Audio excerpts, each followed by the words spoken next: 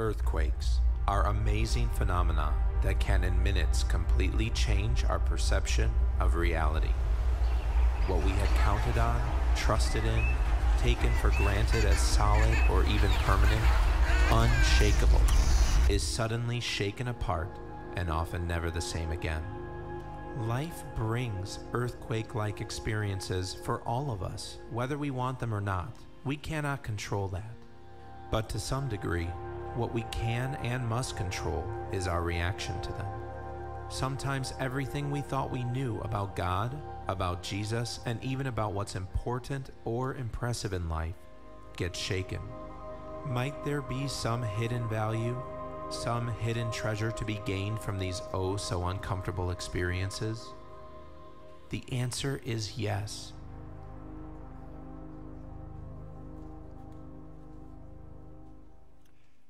Spoke about uncomfortable experiences. I wonder if any of you have ever had the experience that you got caught in a conversation, and in the conversation someone brings up something like, okay, if God wants people to believe in him, all he's got to do is show up and speak up. I mean, if he would just materialize, or if he would just speak audibly, just show himself in a blaze of fire or whatever, he could get everybody to believe in him. Everybody believe in him all at once. Maybe you've been in a conversation where somebody says something like this. Well, okay, if your God is almighty and all good, why does he allow evil? Why doesn't he stop it? He could stop it if he's all powerful, and if he's all good, he would want to stop it. So why doesn't he stop it? Now, if you listen carefully to what they are dealing with in those kinds of questions, and they can be very uncomfortable conversations, by the way, and maybe some of you have thought some of those same thoughts. It's okay. But the question is about God's methods. It's saying that, why do you do what you're doing the way that you do it? And the insinuation, and this is kind of funny, the insinuation is that the person asking the question believes they could do a better job than God. Okay? Even though he's the eternal, infinite creator and designer of everything that's in existence, they're saying, if I were God, I could put a stop to evil. If I were God, I'd just show up in a blaze of fire. Everybody'd know who I am. Everybody would respond to me. And so they're questioning God's methodology. And maybe you have too. You ever think about this? Supposing that the millisecond that you put your trust in Christ and became his follower, and I hope that just described all of you. But if not, that's okay. It's a good place to be for that process. But what if the millisecond that you put your trust in Christ and became his follower, everything changed? I mean, your character just became instantaneously Christ-like. You were full of compassion, full of love. You never sinned again in your life. You instantaneously, your body was even transformed. It didn't matter if you ate 10,000 calories a day. You just kept getting more toned, more ripped. You were just the most handsome person, most beautiful person. You could still tell it was you, but you're just so pristine looking. You fill your car up with gas one time, it never needs to be filled again. You buy one set of tires, never needs it again. Matter of fact, you don't have to buy but one car. It lasts forever. Everything goes your way. You never have an accident. You never make a mistake. It's perfect. You're so distinctively different, and your life is so different than everybody else on the planet. Do you think maybe that if that's what happened to every single person that became a follower of Christ, instantly your life was kind of bubbleized and it was just perfect, perfect, perfect? Do you think that maybe some people that have absolutely no interest in God whatsoever would all of a sudden start being interested? How many think that's a possibility? Oh, okay. How about people that are actually antagonistic to God, but they saw that once you become this, whatever this is, this Christian, this Christ follower thing, that your life just gets perfect, you get perfect. Do you think that even people that are antagonistic toward God might be interested in God? One more time. How many think that's true? So what we're saying is that if God changed his methodology, he could have more people on his team. He just has to bribe them, that's all. He's just not bribing good enough. I mean, evidently, forgiveness of sins, transformation of your character to become who you're always meant to be and do what you're always meant to do, to be the Christ-like version of yourself, and eternal life where your heart's desires will be fulfilled in a beautiful community of loving, sacrificially loving people, devoted to the will of God, devoted to one another forever and ever, where every day is a good day and the one after that is better than it. Evidently, that's not a good enough offer. But if God would do more right now, we get the interest of people that don't care and people that are antagonistic. We kind of agreed to that. But why would they be interested? I mean, let's think about it. The people that say things like, well, you know, if God wants people to believe in him, why doesn't he just show up? What are they really saying? Does God really want people to believe that he exists? Because that's all that would be proven by him showing up. What about the people that say, why doesn't God just stop evil instantly? Do they really know what that would entail? What if that would mean that they were taking off the planet, you know? Have they thought that thing through, what their version of evil is? Well, what if it meant that they ceased to exist on the planet?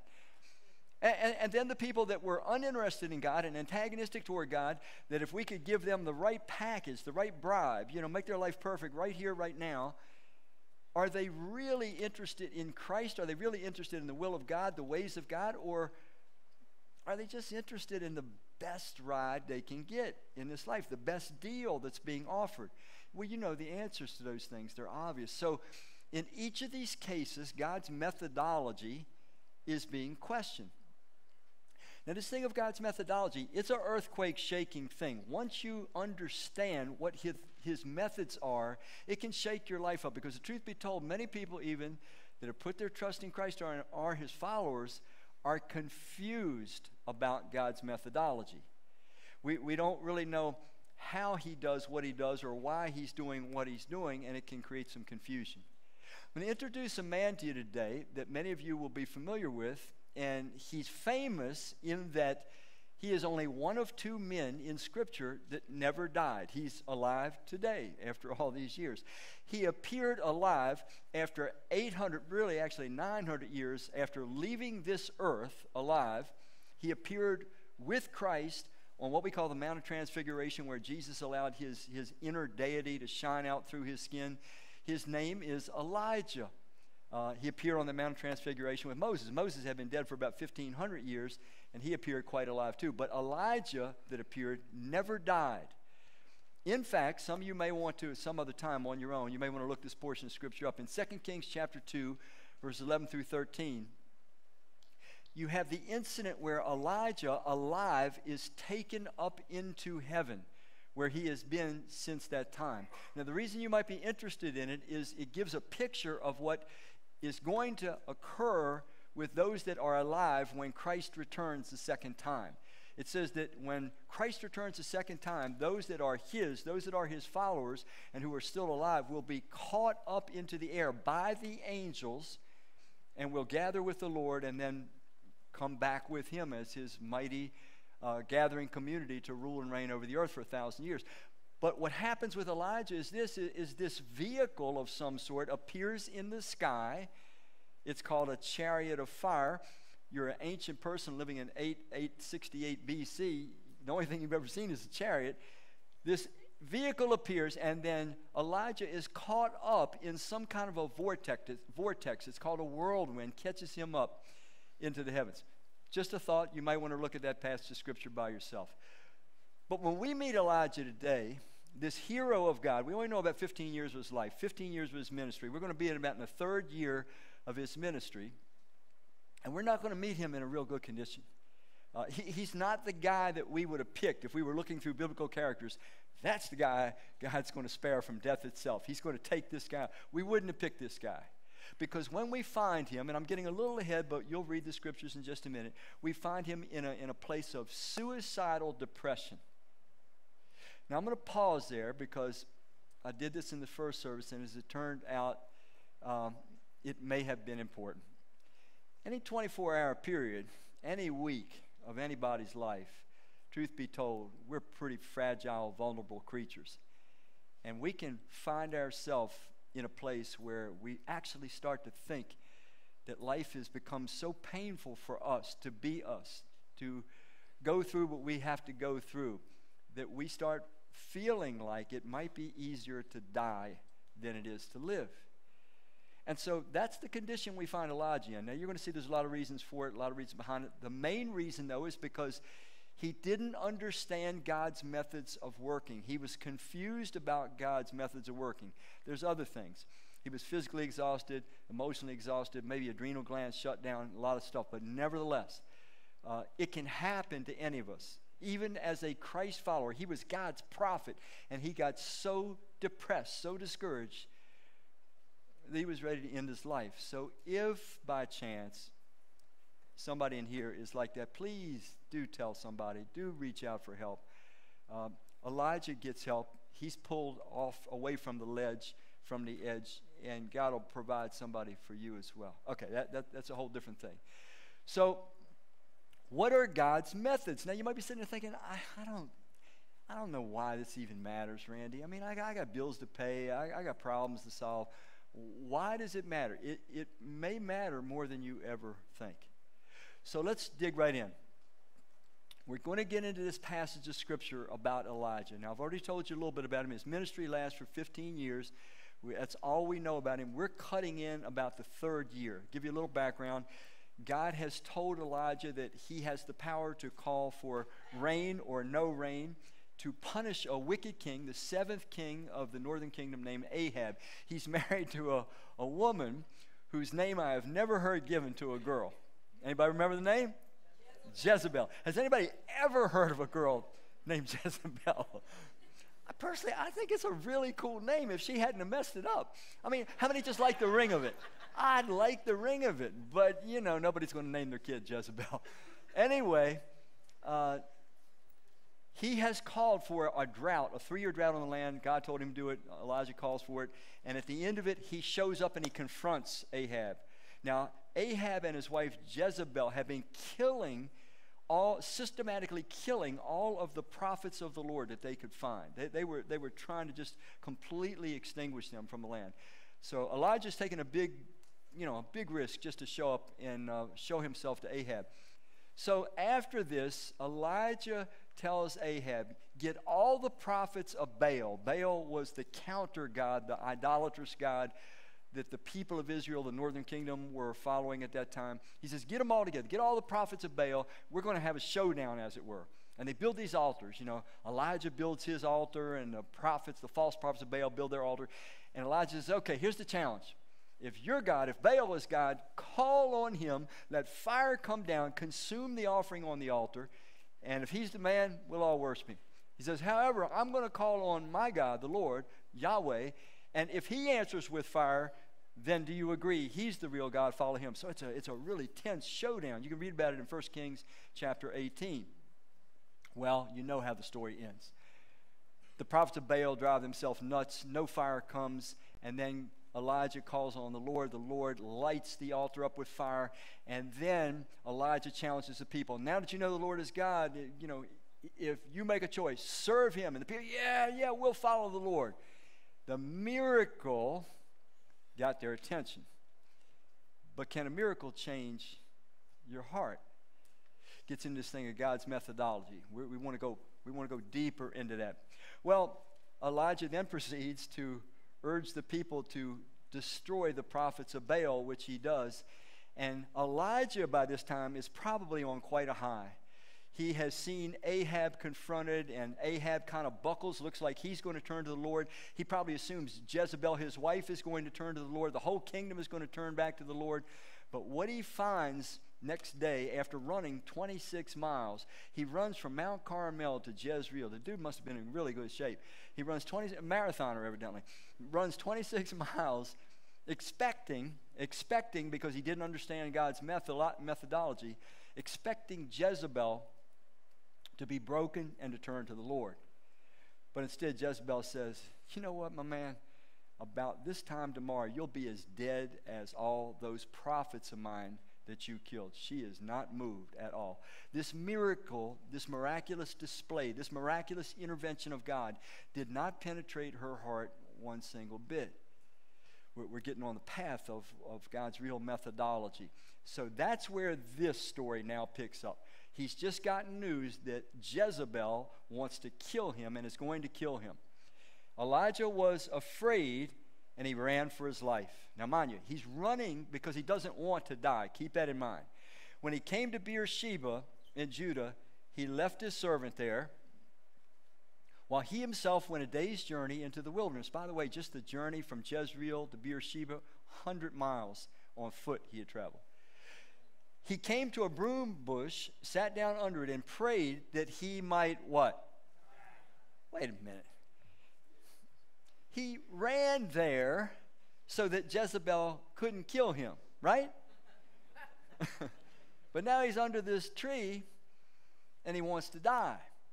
Now, he's been on the run, first the marathon, now he's gone another 100 miles, don't know how long that took him, in a state of heightened, an emotional state. How many of you ever heard of something called adrenal gland shutdown? Can I see your hands? Yeah, you would know, of course. When we get into a heightened emotional state for a protracted period of time, what tends to happen with us is that all of a sudden our body just kind of shuts down. It's protecting itself, and we get depressed, okay? It doesn't mean that we stay there or sink into depression, but we do get depressed. It's your body trying to preserve you, and get you back up. So he was physically, emotionally drained, but he was also very spiritually confused and discouraged because Jezebel, the rest of the kingdom of Israel, did not respond the way that he had hoped that they would respond. So he's running to save his life, but then he gets here and he wants to die. You see how confused he is. I have had enough, Lord, he says.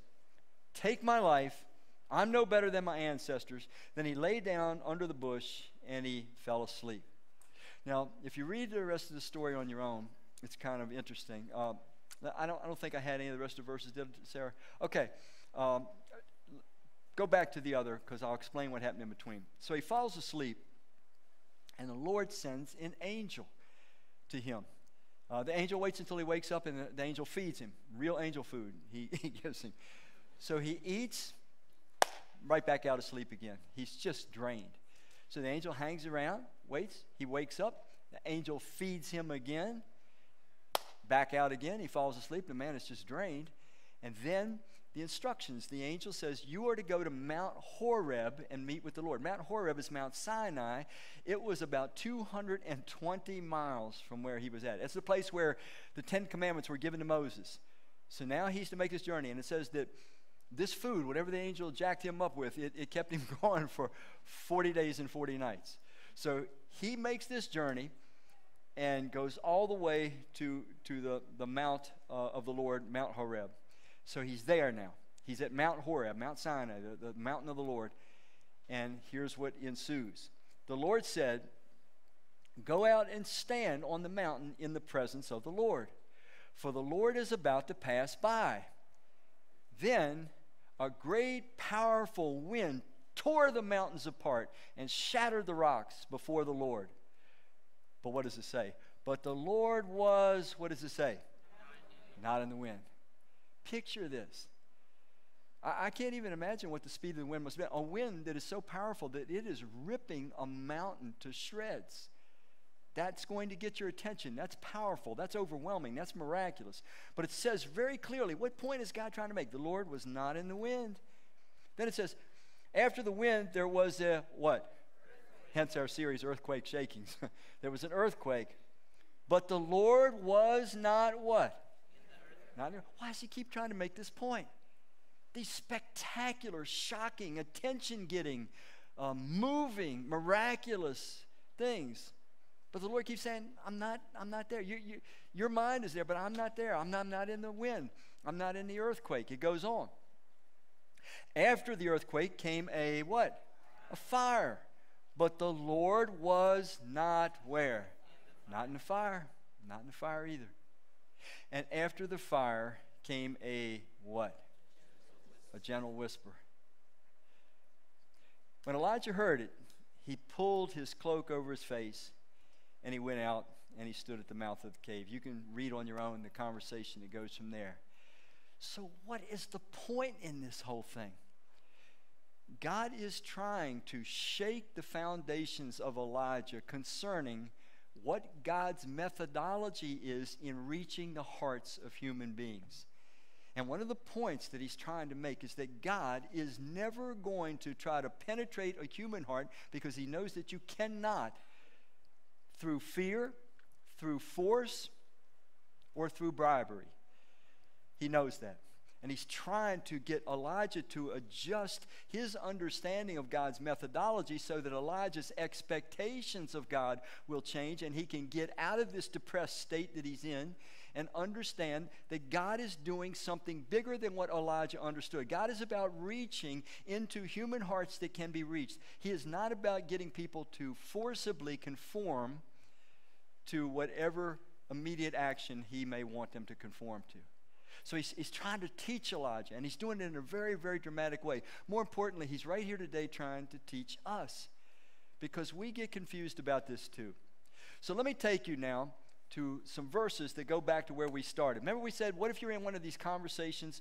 What we want to look at first, what God's methods are not. One of these conversations where somebody is saying to you something like, if God wants people to believe in him, why doesn't he just show up? Speak up, just yell from the heavens, show up in people's bedrooms at night, whatever, just make himself known. Well, why doesn't God do that? Look at this verse from Romans chapter 1 that I've shared on many occasions. It says, since what may be known about God is plain to them. He's talking about the human race, every human that's ever lived. What may be known about God is plain to them because God has made it plain to them. How? How has God? It goes on. For since the creation of the world, God's invisible qualities, his eternal power and divine nature have been clearly seen. Notice this, invisible qualities clearly seen. How can God's invisible qualities, his character, everything about him, how can it be clearly seen? Well, he explains, being understood. God has given human beings the capacity to reason, to understand, to observe, and by observing things to come to conclusions. God intends for us to use these God-given capacities for observation and reasoning. He says, being understood from what has been made so that people are without excuse. God's saying simply, when human beings look at creation, when human beings look at one another, they know that there is an infinite, eternal, supremely superior creator. And it's an easy thing to show. I could go through a cycle of reasonings with you, but God's simply saying, I'm not going to show up in blazing fire. I'm not going to prove myself to you because you already know. God is saying there is no such thing as an objective atheist. God acknowledges atheism. Atheism is a reality, but atheism is a choice. It is an individual that's looking at evidences but ignoring other evidences. And God is saying the evidence of creation itself and all the complex human life forms, if we objectively use these powers of observation and reasoning, it would lead us to a first cause, an eternal first cause that is obviously superior to the best and brightest human being that there ever has been. You would literally come just by using observation and reasoning to the conclusion that God, the Creator, the Eternal One, the All-Powerful, the Almighty, has to be like Jesus, because he would be better than the best human being. And evil is inferior. Evil lives off of good, and so this being, this Creator, would be the best person in the universe. And God's saying, so I'm not going to prove, I'm not going to shock you, I'm not going to show up because you already know better. God works relationally. I'm getting ahead of myself. Let me show you another passage.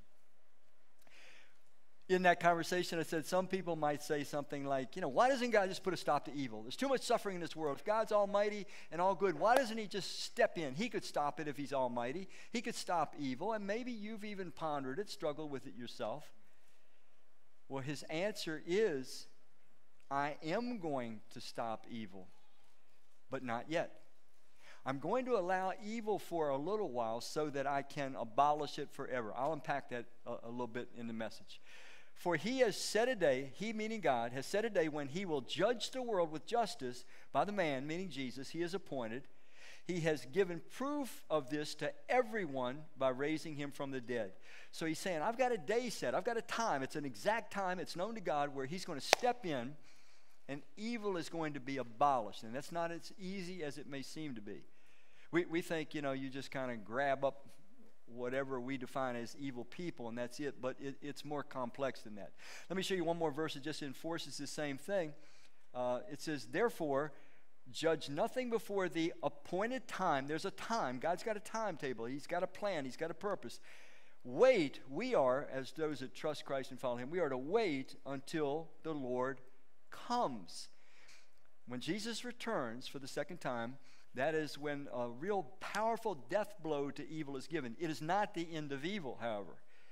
It's a crippling blow to evil, but Jesus will rule and reign, as Scripture teaches in Revelation 20, over the planet for 1,000 years. Those that are his followers will help out with this, ruling and reigning. Evil will be greatly subdued, but it won't be ended. There will be one more uprising, it says in Revelation 20. And then finally, there's the creation of a new heaven and new earth in Revelation 21 and chapter 22. Then evil is abolished forever. There will never again be sickness, sorrow, pain, death, and all the other things that are connected with evil. So God says, I'm going to deal with evil, but I'm going to deal with it my way and not your way. I'm just curious, how many of you, when you go to the beach, you like to build sandcastles? Anybody? Let me see sandcastle people. You don't care about how burnt you get. You just get out there and you build some. Okay. Now, if you're kind of an everyday sandcastle person, you just need a couple cups, maybe a bucket, a little plastic bucket or something like that, right? But have you ever seen these really elaborate people? They do like sand sculpting and stuff like that. These huge, elaborate. So they have all these kind of tools and they shape the sand and they do all this stuff. Nevertheless, whether you're a cup and a plastic sandcastle builder or elaborate tools, how long is that sandcastle going to last? It's not going to last 24 hours. Tide's going to come in, it's gone. So you need a different timetable and you need different tools if you're going to build not a sandcastle but a skyscraper. If you're going to build a skyscraper, you're going to need hundreds of workers. You're going to need lots of planning. You're going to need drawings. You're going to need tools. You're going to need all kinds of materials. It's going to take a lot longer than the most elaborate sandcastle to build a skyscraper.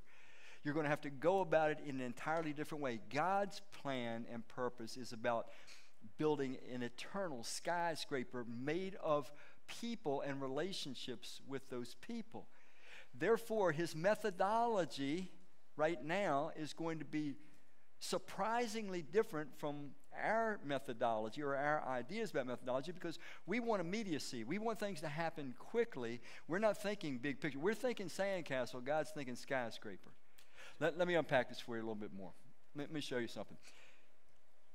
We can't know God's methods. It is impossible to understand God's methods until we understand God's eternal purposes. In other words, we have to know what God is doing before we will understand how he's doing it. How he does what he does is dictated by what it is he's trying to do. Just like we said, if you want to build sandcastles, all you need is a bucket or a cup. But if you're going to build a skyscraper, you need a whole different set of tools and plans. So we've got to understand what God's eternal purpose is, or we'll never understand his methods. Let me show you. Here it is. Here's God's big plan, his eternal purpose. God's big plan, his eternal purpose, is the development of an eternal family of Christ-like beings, angelic and human, that are transformed to the character of Christ. Christ-like beings united in loving devotion to who? To Christ. And who else? One another. Now let this sink in for a minute. This is intensely relational. The scripture, when it's trying to depict God singularly, it says God is love.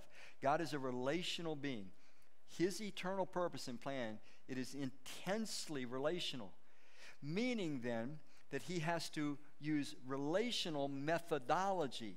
And relational methodology is very different than displays of power that scare people, or force that control people, or bribery that manipulate people. When you're talking authentic relationships, when you're talking about beings that actually love Christ and actually love one another and that are Christ-like, well, this creates a whole methodology process that's very complex. It means, for example, I shared something with you guys last week about what authentic worship is, and authentic worship has to start with association. I have to be around God. I have to see what he's like. I have to see what he believes, what his plans, what his purposes are. And then if I start to be interested, I might come to put my trust in God. So it goes from association to admiration. I like him.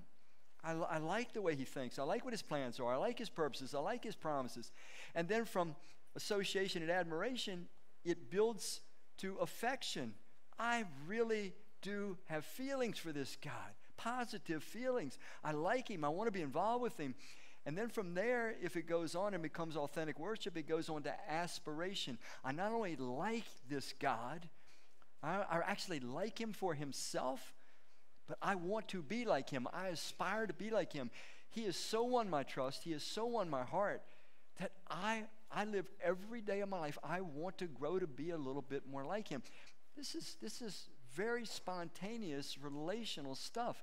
How many of you know you cannot force somebody to like you?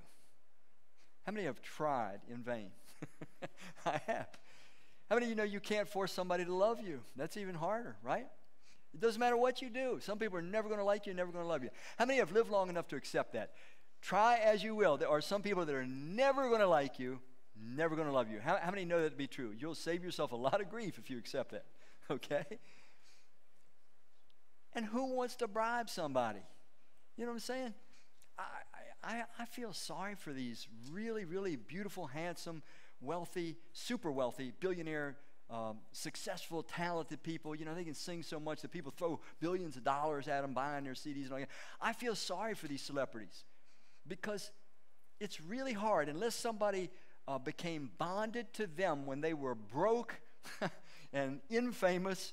You know, they don't ever know that the person loves them for themselves. They can't ever know that. They always got to be a little bit tormented. What would happen if I lost all my money or my looks or my talent? You can't win somebody over by offering them stuff.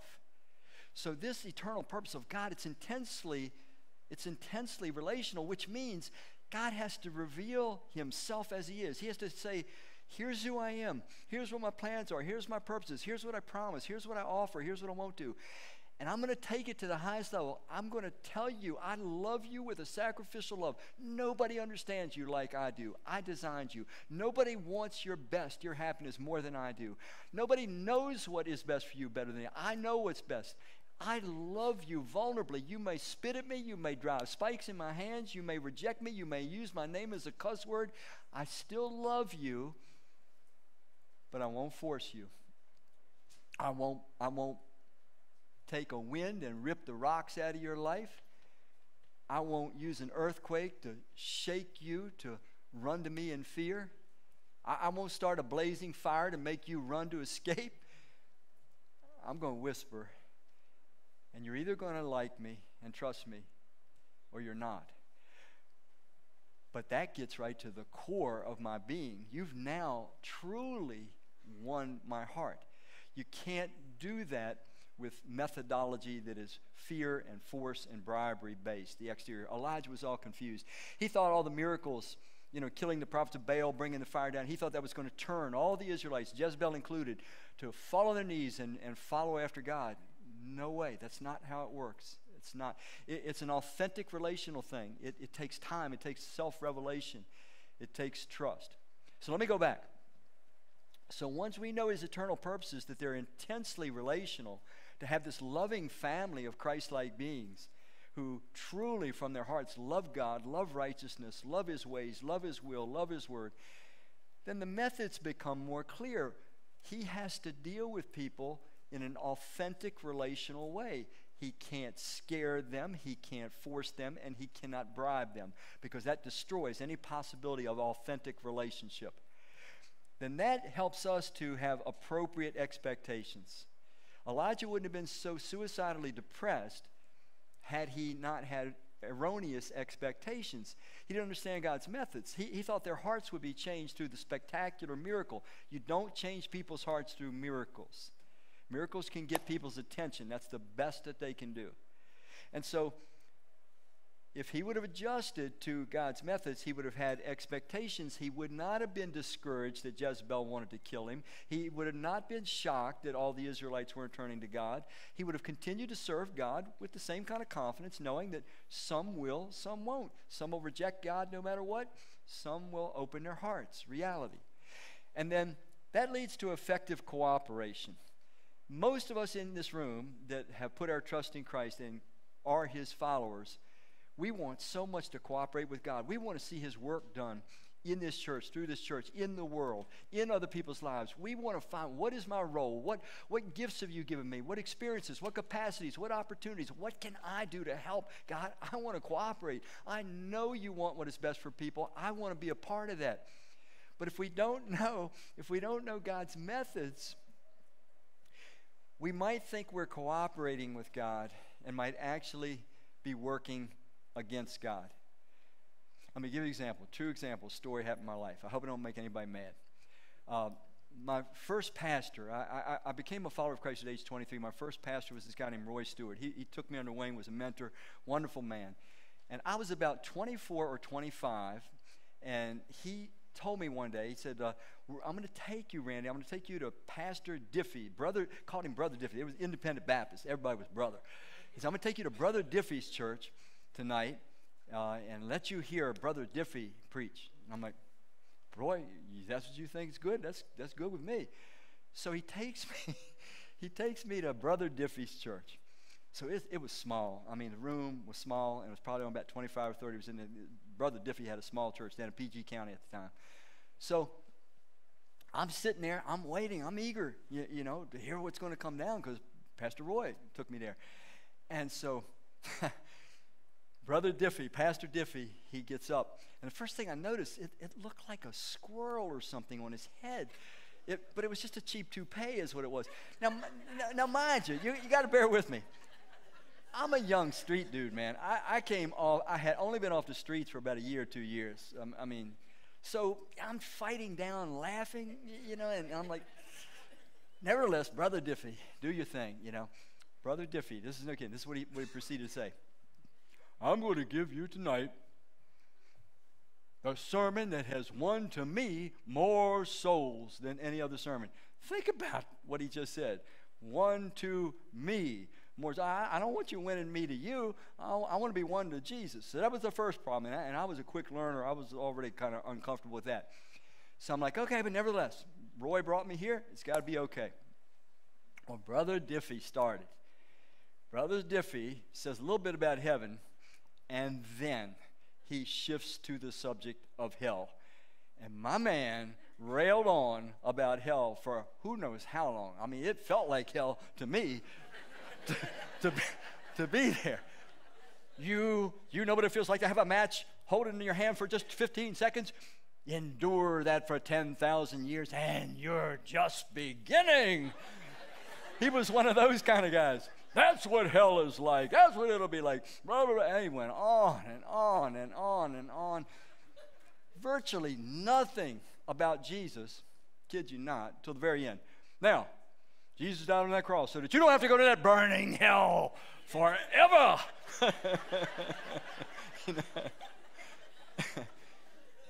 And I'm being funny because it's tragic. He thought he was cooperating with God, okay? Trying to, in his mind, get people to heaven. He thought that's what God's main objective was, to get people to heaven. You got to get them in the transportation system, not the transformation system. God's about transforming us, not transporting us. He only transports who he transforms. But Diffie didn't understand that. I'm going to give him the benefit of the doubt. Now, here's the thing. Unless Christ is the center of our message, it's the wrong message. He was just saying, he was trying, I'm going to say this correctly, he was trying to scare people out of hell or from going to hell. The choice that he was giving people was burn forever and ever and ever, or go to this wonderful place called heaven. Jesus had about this much in the whole conversation. Look at this verse that shows how off that was. Romans 10:14. It says, how can they call on someone if they haven't trusted in who? Him. Not what he's offering, not what he's done. Him. And how can they trust in someone if they haven't what? Heard about him. See, when we're presenting God's truth to people, it needs to center in Christ. They need to know who he is. They need to know what he did. They need to know about his miracles. They need to know about his teaching. They need to know about his sacrificial death because he loves us that much. They need to know about his powerful resurrection. They need to know about Christ. And so if we're trying to cooperate with God, we have to understand his methods. You see, this is an intensely relational message. It's about, now that you know who God is as he's revealed himself in Christ, do you like him? Are you interested? Are you ready to trust him and become his follower? It's relational, intensely relational. And we can get so misconstrued with the methodology that instead of cooperating with God, we work against God. There's a lot of Christians that really think if God did miracles every day, spectacular miracles, we'd just see multitudes brought into the kingdom. No, you wouldn't. All those people that Jesus did the miracles for during his ministry, thousands and thousands of recipients of miracles. When he was on the cross, who came? Look it up on your own. There were very few. Very few. Miracles can get our attention. They cannot win the heart.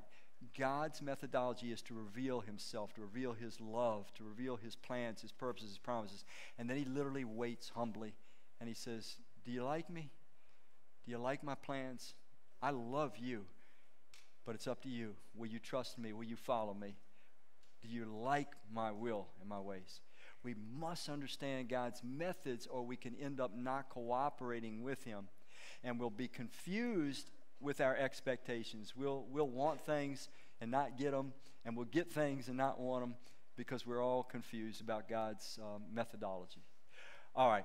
So we've looked at now what God's methods are not. Let's turn a corner. What God's methods are. And I've kind of given you this, but I'm going to go quickly through this last part. Let's look at a passage of Scripture. Acts 17:27. If you see the way it starts, it's a little awkward. It says, God did this. And you're like, well, that's connected to something. Yes, it is. If you read the verse before it, verse 26, it talks about God establishing national borders, nations. Nations, national borders are God's plan and intention. And he put us in nations. He separated us. And now he's going to explain why. God did this, separated us in nations. You read it on your own in the 26th verse of Acts, sometime on your own. God did this so that they would do what? Seek him. He puts us in these separate nations because there's a better chance that we'll seek him. He knows us. And perhaps, what else? Reach out for him. Not just seek him, but reach out for him. And ultimately what? Find him. Though he is not far from any one of us. God's methodology is he reveals himself in nature. We know he's there. We know he exists. He gives his word to us. We're the first generation really to have such access to his word. But then he waits. And he waits to see if we're interested, if we'll seek him. It's relational. It's relationally intense, God's eternal plan. So he says, I'm here. I'm right here, always present. But he waits until we seek him and reach out for him and find him. God wants to be found.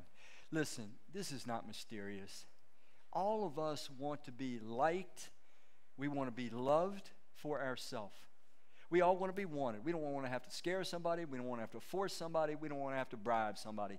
We want to be liked. We want to be loved. We want to be wanted for ourselves. Relational stuff. That's what love is about.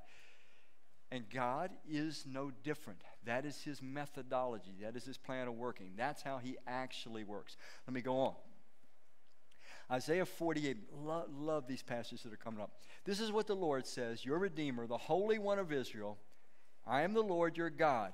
Okay, that's established. I am the Lord your God who teaches you, what does it say? What is best for you. Now, teaching is a relational context. I'm going to just be straight. A lot of my years in school, I didn't pay any attention to what the teachers were teaching. I did not pay attention. So to be taught, you have to be teachable. You have to trust in your teacher, want to know what your teacher's teaching. So God says, here it is, it's relational again. What's God's methodology? I'm going to share my truth with you, God says, and I'm going to teach you what is best for you. Now, what is best for me, I have found, is not always what I often immediately want. How many of you have learned that lesson? That what I want is not always what's best for me.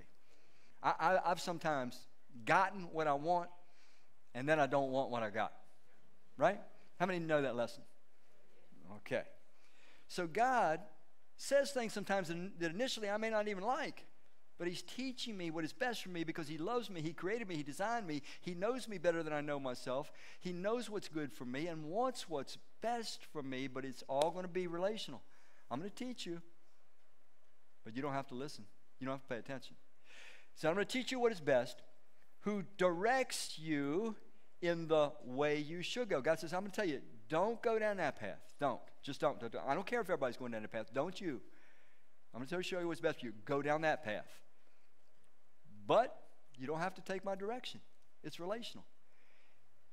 And most of us have to go down a lot of dead-end streets before we finally start saying, okay, show me the path. It goes on. If only. This is weird. We humans say if only all the time. We say, oh man, if only my tire hadn't gone flat, or if only, that person would have treated me fair. Right? But here's God actually saying if only. If only you had paid attention to my commands, your peace would have been like a river. Your, what does it say? Well-being, best life possible in this tough old world. Your well-being, best life possible, would have been like the waves of the sea. The waves never stop. They just keep rolling, man. They just keep rolling. He says, he says, if only you would have listened. Relational. That's God's methodology. He doesn't force himself. He doesn't use fear. He doesn't use bribery. He speaks the truth in love. Let me show you another. The Lord says, I will guide you. This is the final one, and this really makes the point pretty powerfully.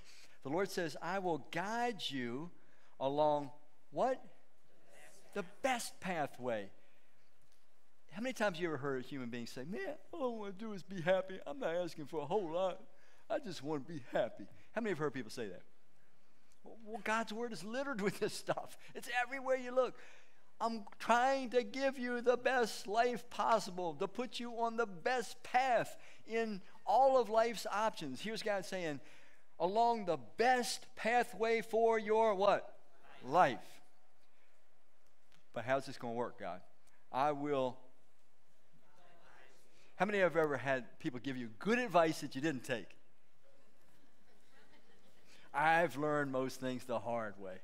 I really have. I'm sincere. I don't know why I'm so doggone hard-headed. I will advise you and watch over you. I love this last one. Do not be like a senseless what? It was not meant to insult horses. Mr. Ed is a sharp guy. I know that. Some of you are like, who's Mr. Ed? You have to live long and watch old TV shows. Do not be like a senseless horse or a mule that needs a bit and a bridle to keep it under what? Control. God's talking relational again. He's saying, look, I'm not going to force you. I'm not going to jump all up in your grill and shake you and scare you, and I'm not going to bribe you either, God's saying. He's saying, I'm telling you, I'm going to show you who I am. I love you so much. Here, I'm going to this cross. I'm going to let you spit at me. I'm going to let you make fun of me. I'm going to let you drive nails in my hand. And I am not going to come down off this cross. I am actually going to enter into death itself to let you know how completely committed to you I am. I love you. You can trust me. I cannot do anything else to prove my love or my trust than this. Thank you, God. Yeah, amen.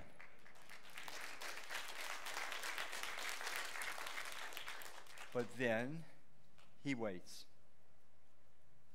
to see if we respond. So this is God's actual methodology.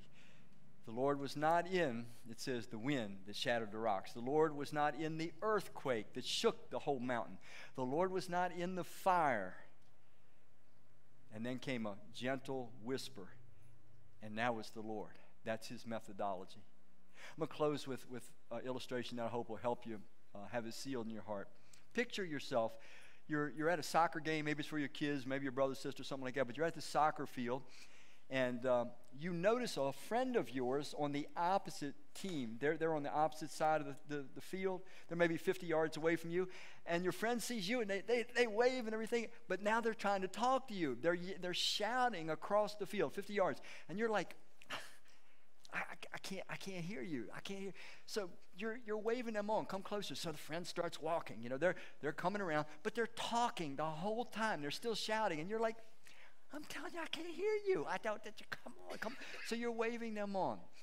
And finally, they get right up in your face, but the crowd noise is so distracting. How many of you have trouble hearing people sometimes, even when they're close to you, when there's crowd noise? Yeah, as you get older, it's really bad. I have it pretty bad.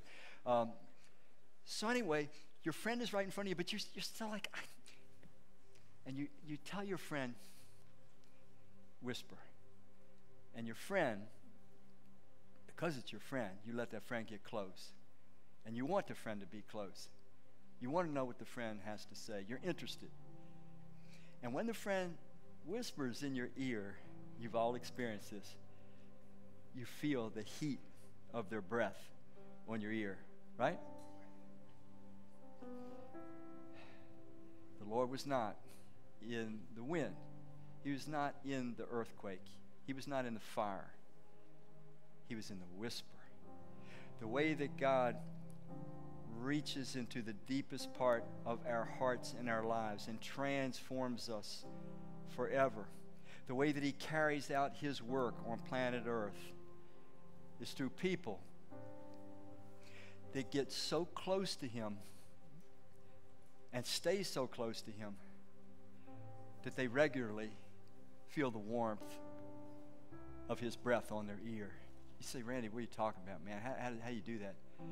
In 2 Timothy 3:16 and 17, it says that all Scripture is inspired by God. The word that's used there, it literally means God breathed. When we go to God's Word with openness and eagerness, and we're seeking him, and we want him, and we want his will, and we want his ways, and we're ready to act on whatever we find there, the very breath of God, it's right there. He doesn't want to have to yell at us. He doesn't want to have to scare us. He doesn't want to force us. He won't. He doesn't want to bribe us either. He carries out his work. His methodology is to find people who will get close enough to let him just whisper. He's not going to write in the sky. He's not going to give you a sign. The sign was Jesus. That's enough signs for any of us. So maybe this morning, maybe the big thing for you is that all your life you've been kind of confused about this God in general and much less his methodologies. I hope you're clear about one thing. He loves you. He's for you. He wants you. He's made himself vulnerable. You can reject him today and for the rest of your life, and he'll still bless you the best that he can. It's hard for him to bless us when we don't do his will, but he'll still. But maybe today, for the first time, some of you, you're sensing, you know, I think God really is good, and he wants what's best for me, and I don't know what the heck I'm doing, really, truly. I just follow my desires, and I do all kind of stuff. And Randy, I think I'm done, man. I think I hear what you're saying. Today, I am going to put my trust in Christ. I don't really care what anybody else does. He has won my heart. If he's smart enough to create this universe and loves me enough to die on the cross for me and my sin, I'm ready to follow him. Everybody's following somebody, following herself, following some other human. Today's the day. I mean business, Randy. I'm putting my trust in Christ. I'm going to follow him fully. I'm going to follow him freely. I'm going to follow him forever. This is the day they can write my name down in the book of life, because nothing will turn me back. He's won my trust. Maybe today, that's going to happen for somebody in here. Maybe the rest of us, we needed this adjustment. We've been fixating on things about God, and sometimes we get angry at him because our expectations are frustrated. We were expecting things for him to do that he's not going to do. We're expecting him to do things in ways that he's not going to utilize. And maybe now we understand, oh, I got discouraged and I got depressed and I got angry at God because I didn't really understand his methods. I was fixated on sandcastle life, and he's building skyscrapers for eternity. I get it now. I get it. I'm gonna walk out of here different, Randy. I'm gonna walk out of here with some understanding of God's methods, and it's going to help me cooperate with him because he works relationally, and I'm going to be his relational agent to others. I'm going to speak the truth in love for the rest of my life. Man, I just know God's doing something today. Felt it in the first service, feel it again in this one. And I don't know. Maybe you've been resisting the closeness of God's whisper for a long time in actuality. I hope this will be the day the walls fall. Let's pray.